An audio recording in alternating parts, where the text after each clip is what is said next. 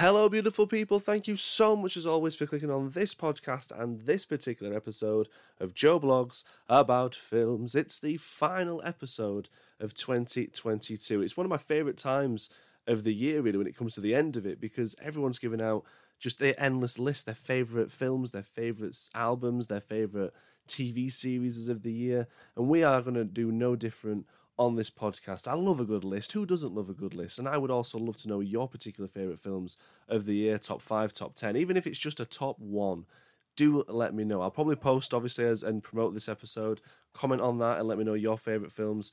And this is it. It's like it's top 10 films of 2022, but it's essentially my top favourite films of 2022. It is 10, of course, but it's, of course, open to interpretation. I'm not saying that this is gospel at all, and I'm not saying that I've seen every single film of the year. That would be... that would be a challenge, maybe. But still, this is it. It's just my favourite films of the year. I would love to know, say, what yours are, and let me know your thoughts on this list. Of course, do so on the socials. You can do that by jumping onto Facebook and searching Joe Blogs About Films, giving a like and a follow on there. Jump onto Instagram as well and search Joe Blogs About Films, because there should be an Instagram page now. There was an update on my Steelbook page. I've just converted it, basically. So it's now Joe Blogs About Films. Search that, give us a follow on there. That too would be absolutely grand. Whatever it is that you're listening to, whether it's Google, Apple, Spotify, however you have done throughout the year, thank you. It is honestly super, super appreciated. If you could also leave us a review, 5 stars, whatever it is, how many stars you want to give us, I don't mind. Preferably 5. That too would be absolutely, absolutely lovely. So here we go then, 2022. It's been a pretty good year for cinema, really. I've been really surprised, both good and bad, with some of the films that have been released in 2022. There was some films that maybe didn't quite meet the expectations I had for them, such as like Scream, for example, which came out earlier this year. But overall, I've been pretty impressed with the films I did catch. And of course, I didn't catch every single film of the year. There's plenty that I'm still way behind on catching on, you know what I mean? That I've seen reviews coming up, as in particular like The Whale, for example. I've still not caught that. So, like, obviously I have to take that into consideration. I haven't seen every single film that's come out. These are the films that obviously I have caught, would you believe? But no, there was a bit of a slog maybe towards the summertime where I thought some films were just, the trips to the cinema were equally disappointing. But there's been some absolute giants within the year that we're obviously going to go over. And I will, of course, give honourable mentions to the ones that didn't quite make the cut. I went through my podcast to go through some of the films I'd gone over just to get like a list of 10. And there was some I was like, oh, could they make it? Could they not? So I want to make sure I do give those a mention as well. I also kind of gave a rule that I would only have one superhero film within this list. So have a guess if you want as to which one that could be. So yeah, all of that aside, though, as I say, I very much really have enjoyed 2022 going to the cinema. Like just literally it's the norm again, you know, of going to the cinema. The delays of films coming out just isn't a thing again anymore. So that's also great. But I've really been impressed with 2022 overall. So we're going to jump straight into the top 10 right now. Coming in at number 10, if you'd have told me that a Nick Cage film was going to be in the top 10 list of mine, maybe a few years back, I'd have been like, really, what's happened? But it turns out that is the case, because I'm putting at number 10, The Unbearable Weight of Massive Talent, which obviously sees, you know, this fantastic action-packed comedy. Nicolas Cage playing Nicolas Cage, who's just in a bit of a lull, like absolutely not. His career's going nowhere, can't get jobs whatsoever. Takes on the opportunity to go and be at someone's a superfan's birthday party. That superfan being Pedro Pascal, who is absolutely so lovely. What a lovely character Javi is in this film. And both of those together, Nick Cage, obviously the character representation, I should say, of Nick Cage and Javi, just ooze bromance and just fantastic performance on screen between the two of them. I loved it. I loved the chemistry between the two. I loved the dynamic. I loved the laughs. Like, this film at the cinema was honestly one of the best experiences I've had this year. Probably is the best experience in terms of everyone there just having an absolute fantastic time. The constant nods to other Nick Cage films as well. I mean, granted, I'm not his biggest fan, but I've seen a good chunk of his work, you know what I mean? So if I don't laugh at him, I'll cry most of the time, whereas this was just pure crying from laughter, you know what I mean? So really did enjoy this film. I thought it was fantastic and definitely on my top 10 list, coming in at number 10. Nice to start there, I think. And just a quick one before we proceed, all of the films that are in this list have extended reviews on the podcast. You can go back and check them out as well if you want to hear a bit more in-depth thoughts. I'm only going to give you little pointers as to why I enjoyed the film. Now, the next one I was kind of toying with which way around this was going to go, but in number 8, basically number 9 and number 8, they're like, I couldn't decide, so you can flip them whichever way. But at number 9, I'm going to go with Everything Everywhere All at Once, which was the multiverse film that I wanted from Doctor Strange. Doctor Strange, as I say, I've said on my podcast before, I was really underwhelmed with. Thought it was just very very meh, if I'm being completely honest. But Michelle Yeoh playing Everly Wang, who obviously is able to transport through the multiverse, it seems, and the laughs just continue throughout this film, but the action as well is really good, and the family dynamic is something that I absolutely really, really loved about this film. You know, the relationship between Michelle Yeoh and her daughter, played by Stephanie Sue, really, really was such a driving force throughout the entire film. I loved it. I loved that story. I loved what we saw in the multiverse. I also loved the fact that Ke Huy Quan as well made another reappearance. Obviously, the big screen. It's been such a long time since we've seen him grace the big screen, I should say. Great to have him involved as well. I felt this film was really, really excellent. Jamie Lee Curtis as well, with some wonderful performances in different roles and such within the multiverse. I thought, all in all, it was pretty good. I did say on my podcast it maybe was a little bit too long.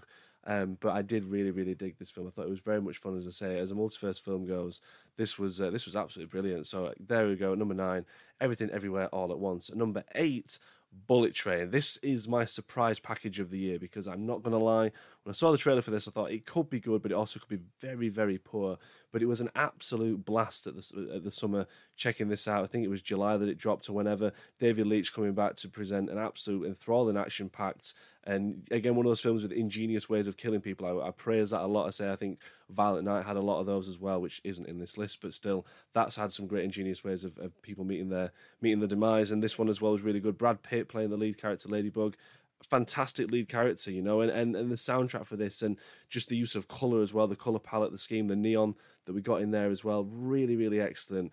And just like I say, a bumper cast, you know what I mean? Like, if it's not Brad Pitt stealing the show with this fantastic performance, you've got Aaron Taylor-Johnson as Tangerine and Brian Tyree Henry as Lemon. Those two together will honestly, like, I want to see more of them. Like, I want a spin-off somehow of those two characters. That's how good they were in this film. All in all, it was a very, very much entertaining film. Joey King as well as Prince was a kind of great, like, one of those characters where you're like, are they the villain of the... Everyone essentially is a villain, but she, you know, just liked how she was within the film, basically. I thought it was, all in all, such a fun ride, if you don't pardon the pun there. But excellent stuff there, Bullet Train, in at number 8. And number 7, a film that pretty much, like, just brought back so much love for such an iconic monster or whatever, or alien, I should say. But I'm talking about Prey, which came out in August. Absolutely fantastic, directed by Dan Trachtenberg, who did 10 Cloverfield Lane. Again, a film that I absolutely bloody love.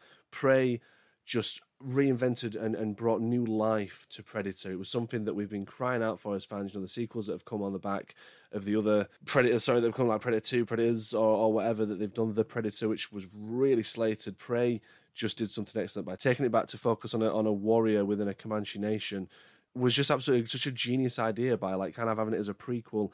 I thought was just fantastic. And obviously Amber Midthunder, I praise her so much as the lead. It's such a classic, like, up there straight away with, like, the likes of Ripley, this and that. She was a badass in this film, and I really, really was excited for Prey to come out, and I wasn't disappointed. I'm sure many Predator fans as well, because like I've said on my podcast when I reviewed it, that sequence of Predator in the burnt down forest, you know, we just get to see silhouettes of him, and even him jumping from tree to trees, just really good. I love the design for the Predator as well. It's really, like, kind of not as many gizmo and gadgets. The design was really stripped back, and just can see how it would utilize everything that it can do, and working its way up the food chain, obviously, with its killings, and, you know, doing what it can with what it's got, basically. I really did love this film. I thought it was really good, and that's why I'm popping it at number 7 in my list. At number 6, a more recent release, which was dropped in cinemas for a week at the end of November, but finally came onto Netflix just before Christmas. It is Glass Onion, a Knives Out mystery, the follow-up to Knives Out, which was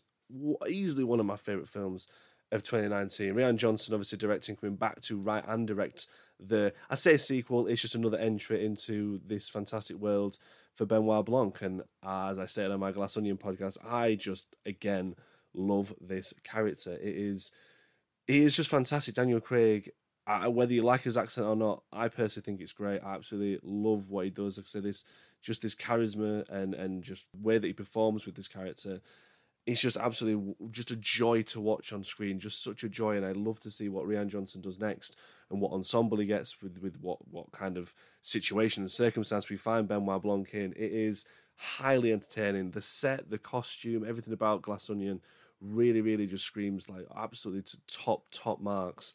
And the story is pretty entertaining as well. You know, you've got so much misdirection which has been picked up on. I can't remember what it was on Twitter. It's kind of gone viral with just slating the film purely on the misdirection, but that's the idea of the film. So come on now. But like, it's such a great, I don't want to say slow burner because there's a lot of intrigue and interest in the film as it goes on. But once the mystery starts and unfolds, you're in for an absolute just thrill ride. Like I absolutely just really did enjoy seeing Daniel Craig back alongside such another great cast from the likes of Kate Hudson, Edward Norton, Dave Bautista, Catherine Hahn, Janelle Monáe as well was really, really strong. Another standout like lead female character that they had, a bit like what obviously in the first Knives Out with Anna de Armas. They've carried that on. Looking forward to see what they do again with the next installment. Netflix have already got another one lined up. Signed, they got the rights for number 2 and number 3. So looking forward really just to see what happens with Benoit Blanc. And I really can't stress just how much I bloody love Daniel Craig as that character. It's just such a good one with Glass Onion and Knives Out, because people that, like myself, for all my sins, as I stated before, never really took upon to read much Agatha Christie. My wife, funnily enough, got a full batch of Agatha Christie novels for Christmas as well that she's wanting to reread and such. And I just never did that when I was younger. So like I appreciate the murder mystery. I love a good murder mystery, you know what I mean? But I was never really fussed about reading Agatha Christie or whatever. And like me, these more recent and more modern murder mysteries ones then are also more entertaining and make you want to go back and check out the films that have inspired it, you know what I mean? So it's really good to say it's like reaching out to a whole new audience as well by jumping onto Netflix. I would prefer it just to have been a cinematic run, but fair play if it goes on Netflix. Again, you're going to get more people checking it out and hopefully more people enjoying Benoit Blanc, because I want as many films. I don't want just another one. I want like another 4 or 5 or something ridiculous like that. Just give me constant whodunits with that character and I'll be very, very happy. So number 6 there, Glass Onion. In at number 5, a film that is like a lot of people have loved. It's just hit Disney Plus as well, so I'm hoping to again chat to more people that have checked it out and see what their thoughts on it. But I was given a heads up to make sure I did check it out by a good friend of mine who said it was absolutely just wonderful, and it certainly is. Because at number 5, I'm going for The Banshees of Inisherin. This film just simply about a friendship that's just broken down and trying to work out why it's ended abruptly. Especially for Colin Farrell's character there, obviously, which I think is his character Podrick, who is one of the more likable characters that I've seen in cinema recently. This innocence to him, there is a simpleness to his character as well, but like the simplicity comes from the lifestyle that he has, or the lifestyle that these people have on this island. Very secluded off, off just offshore of the mainland island or wherever it is. Forgive me if I'm misspeaking there, but basically, yeah, it's like an island just on their own. And their day-to-day life revolves maybe necessarily just might be nipping to the pub or anything like that, just this very simple way of living. And to have a friendship with someone just suddenly drop, obviously, between Colin Farrell and Brendan Gleeson. Brendan Gleeson's Colm deciding no longer wants to speak to him, to the point where he's even causing bodily mutilation just to stress how much he doesn't want to be friends with someone. It is a very compelling watch. Like, it's such a simple story, but such a wonderful viewing. You've got some fantastic supporting roles as well for Kerry Condon, who is marvellous as Siobhan, like really excellent as Podrick's sister. Like, I loved the relationship between the two of them in this film. It was such a believable relationship as brother and sister.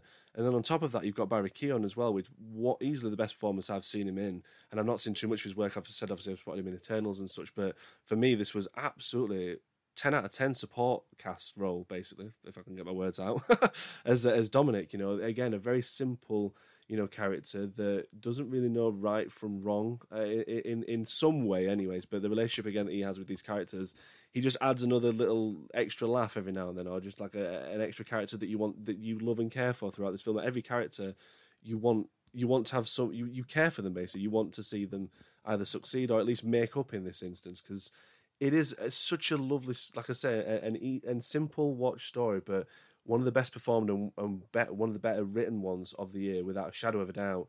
Written and directed again by Martin McDonagh, who has worked with obviously Farrell and Gleeson on a number of occasions. But I love this film. I thought it was excellent and easily the top 5. I wish I could have put it higher, and the ones that are above it, they were all pretty close. You know what I mean? The top 5, I love them all equally. But as I say, this very good film, Banshees of Inisherin. I do highly recommend you check it out. It is a fantastic and wonderful watch, and some fantastic scenery and wide shots. The sweeping shots as well. Sorry, like absolutely looks wonderful as well. What they got of this particular island within Island of Ireland. Tongue tire there, but yeah, really good film. Sorry, at number 5, The Banshees of Inisherin. Number 4 is going to be Maverick. It's going to have to be in it. Top Gun. If this again was started at one point, it was going to be number 1, because this was absolutely stunning. Like, to do a sequel this good to a film that's like over 30 years old, it's almost like unheard of. I guess like Star Wars: The Force Awakens had a good. I mean, I don't know if there was a bigger gap between that, Return of the Jedi, and Force. But you know what I mean? Like we've seen terrible, terrible sequels, such as like Independence Day Resurgence and stuff like that, where you like just don't do the sequel 20 odd years later. It just doesn't work. So I think a lot of us were probably. I don't know. I'm curious if there were many skeptical people out there how good Top Gun Maverick was going to be. We all probably thought it was going to be good because you've got, you know, Joseph Kosinski attached to it, and I think as well that Chris McQuarrie who did the last couple of Mission Impossible films. Apologies, I'm sure his surname is McQuarrie, anyways, but I'm sure he was attached to it as well. Of course, Tom Cruise as well as a producer. So I guess maybe we shouldn't have, if you were skeptical or doubtful how good it was actually going to be, being as skeptical and doubtful, because this film is epic on so many levels. Like the performance that's in there from Tom Cruise, again, wonderful supporting role. I think that the thing as well is that it is like a father-son relationship, or at least surrogate father-son relationship between these two, between obviously the two characters of Tom Cruise and Miles Teller, Bradley Rooster Bradshaw, obviously the son of Goose from the first one. Like there's that level of responsibility and care for Tom Cruise to make sure that the son of the partner and the friend that he lost doesn't end up having the same fate. You know what I mean? There's a protection element there as well, but there's also Miles Teller's performance who wants to succeed. So it's almost like, does he see Cruise as that father figure, or even responsible for the death of his father? And even so, can he be the one that's going to be stopping him from progressing, hindering that is as well, or is he going to allow him to flourish within, you know, within the aviator world kind of thing? I think that as well is such a compelling story to see, but on top of the wonderful story, and again the relationship that he has with Jennifer Connelly as well. Like I spoke highly about how they handled the Jennifer Connelly character and the love interest that is for Penny and Maverick. I thought it was really well thought out. But on top of all of this great story, so you've got fantastic and wonderful like visuals in terms of how they shot the film in the aviators, in the jet. Sorry. Just like I said, the way they put the cameras on the bottom of the craft so that you feel like you are literally behind or obviously underneath, but you can, the way they've shot it, so you can see people in view, you're in the cockpit, this and that, the stunts as well that Tom Cruise does because he likes to nearly kill himself. Like it's just a really excellent film. And like I said before as well on my podcast, how the emotional level in this, I've already spoke about that relationship between Miles Teller and Tom Cruise in this, but there's so much emotion within this film. Like it's so heightened. I was not expecting that. Obviously as well, you know, Val Kilmer makes an appearance obviously as the Iceman. That scene between Iceman and Maverick, my God, cinema peak, you know what I mean? Like it's so peak cinema, I should say, but really just the emotional level was something I was not expecting with Top Gun Maverick at all in the slides. I thought it was just gonna be high testosterone. Like you can say it probably is that, but like it is just well thought out, like a really fantastic, really excellent sequel that obviously people have been crying out for so many years, and I can't think that anyone came out of that being like, well, yeah, I was a little bit disappointed with that. It was so good, Top Gun Maverick. And number 4, like I say, it could easily be higher, but yeah, it has to be in the top 5 without a shadow of a doubt there, Top Gun Maverick. And number 3, here comes my only superhero film of the list, and that's because it was something new, something refreshing, something darker, The Batman. At number 3, like it is such a good detective story revolving around Batman trying to find and stop the Riddler. You know, Batman, how he is just like year 2 of being the Batman. There's so much, like I said, Gotham itself being a character. Oh, it was so wonderful, like really excellent, like I say, and it's one of those, again, it's a 2-hour 40 film, and granted the third act, I would say, lets it down just a little bit, like it's not a terrible drop or anything, but I feel like I said, that mystery and everything around it, I was so invested in finding out what was happening and why these, you know, political figures or whatever were being taken down by the Riddler. I loved, like, to say what they did with the Riddler, like kind of making him a mix of, like I say, Zodiac and even the Jigsaw Killer with some of the traps that he does end up putting his victims in and such, and just the clues, and you know, the team up that obviously Batman, Robert Pattinson and Jeffrey Wright's Lieutenant James Gordon have to do. Just staggering, like such a fantastic script. So Matt Reeves really delivered with this, because DC's been so up in air, like, and just absolutely coming and going, you know what I mean, toing and throwing. They've now got James Gunn obviously involved as well, which is just shaking up everything. But like to have this stand out as such a fantastic film. I love watching this film. Any opportunity to watch it. So when I went on my honeymoon, this is one of the films I had on the flight. Very much again enjoyed that. But you know, you got Zoe Kravitz in there as well as Selena Kyle. Colin Farrell is obviously as the Penguin. And then Paul Dano, famous as now the Riddler. It's it just was such a recipe for success. Like I said, from the marketing for this, that car chase sequence as well. Oh my goodness, like absolutely enthralling. Again, similar to how like Top Gun Maverick, put the cameras onto the jets and such as they were flying about, so you felt like you were in the jets or whatever. Like having some of the sequences where Matt Reeves had put the camera at the back end facing forwards of the Batmobile as those chase sequences happening as he's screeching and coming to a stop, felt like you were part of that chase. And it's easily one of my favourite, if not favourite moments of the cinema this year, in fact, the Batman, that car chase sequence. The score as well from Michael Giacchino.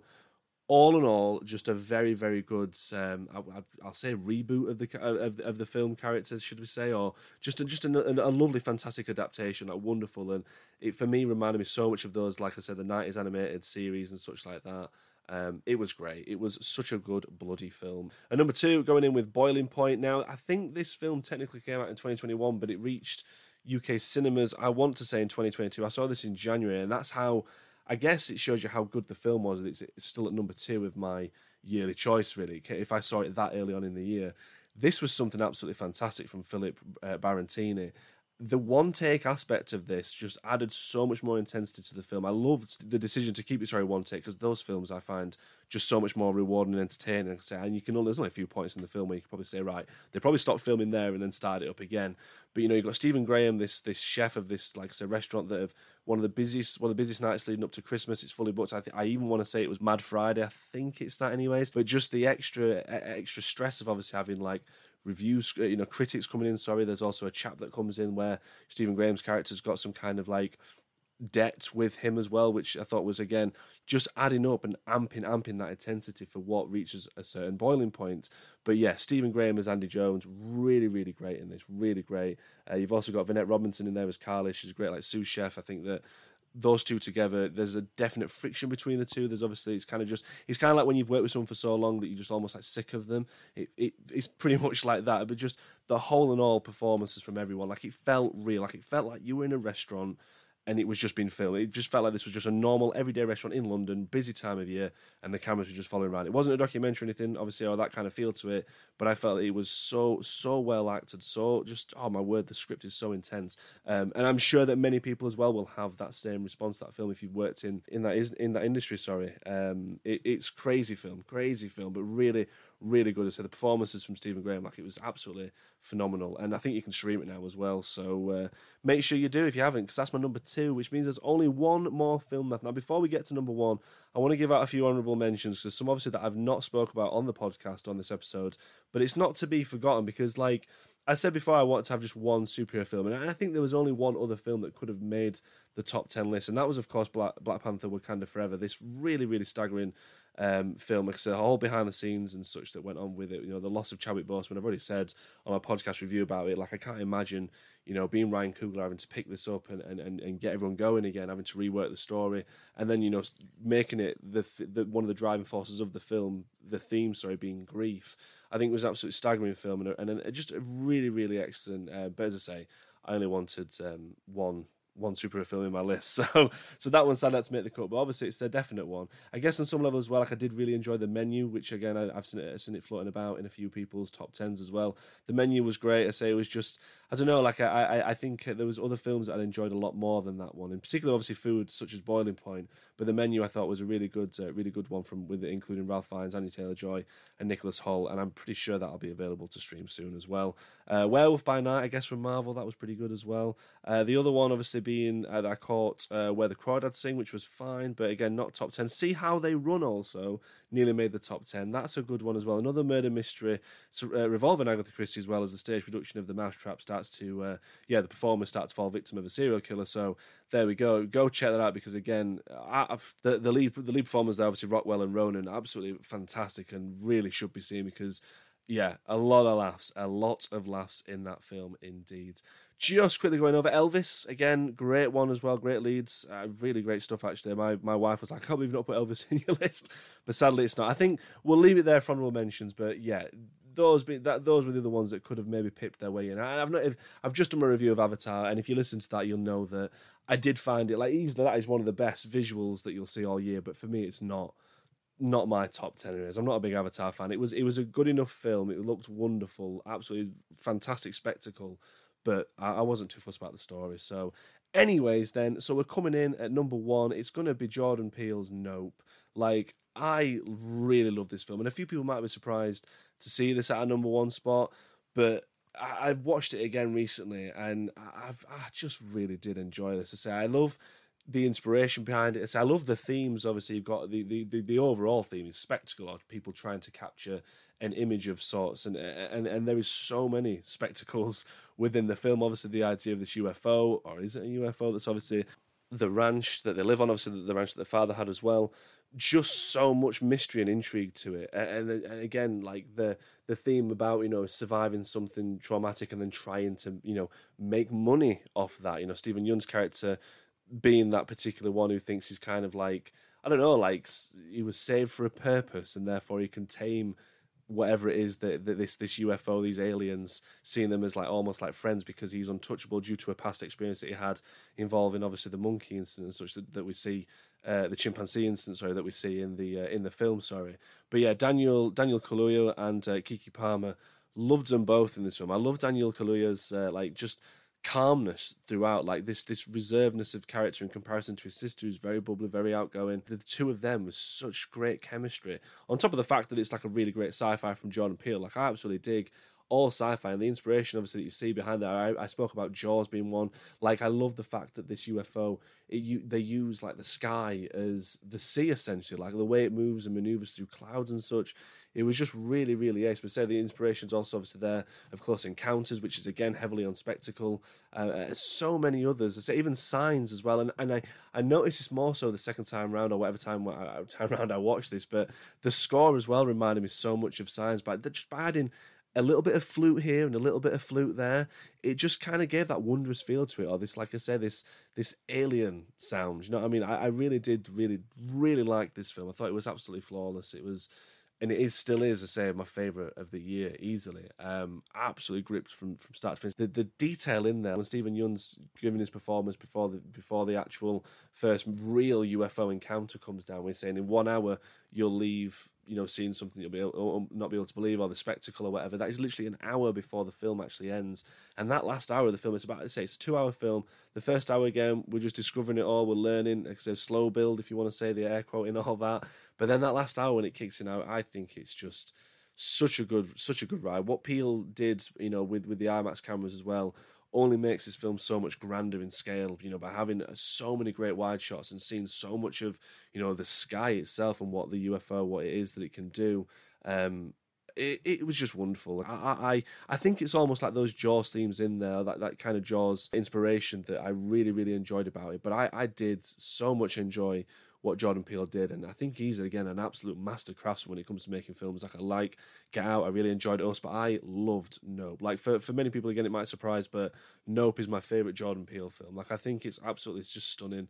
Visually, like I say, he really wanted people to go out to the cinemas and check it out for that spectacle aspect of it, and it just doesn't disappoint. It delivers on all fronts for me. Like I think it's so good. Great story, great visuals, great score. So yeah, I'm going with Nope anyways as my top film of 2022. As I stated though, I would love to know what yours are. Please do get in touch and let me know. I hope you, again, agree, disagree with my list. I'd love to know what your thoughts are on this particular list, but of course, I really want to know as well what you think of the year and what your favourite films are, because there's been so many great ones, man. So many great ones.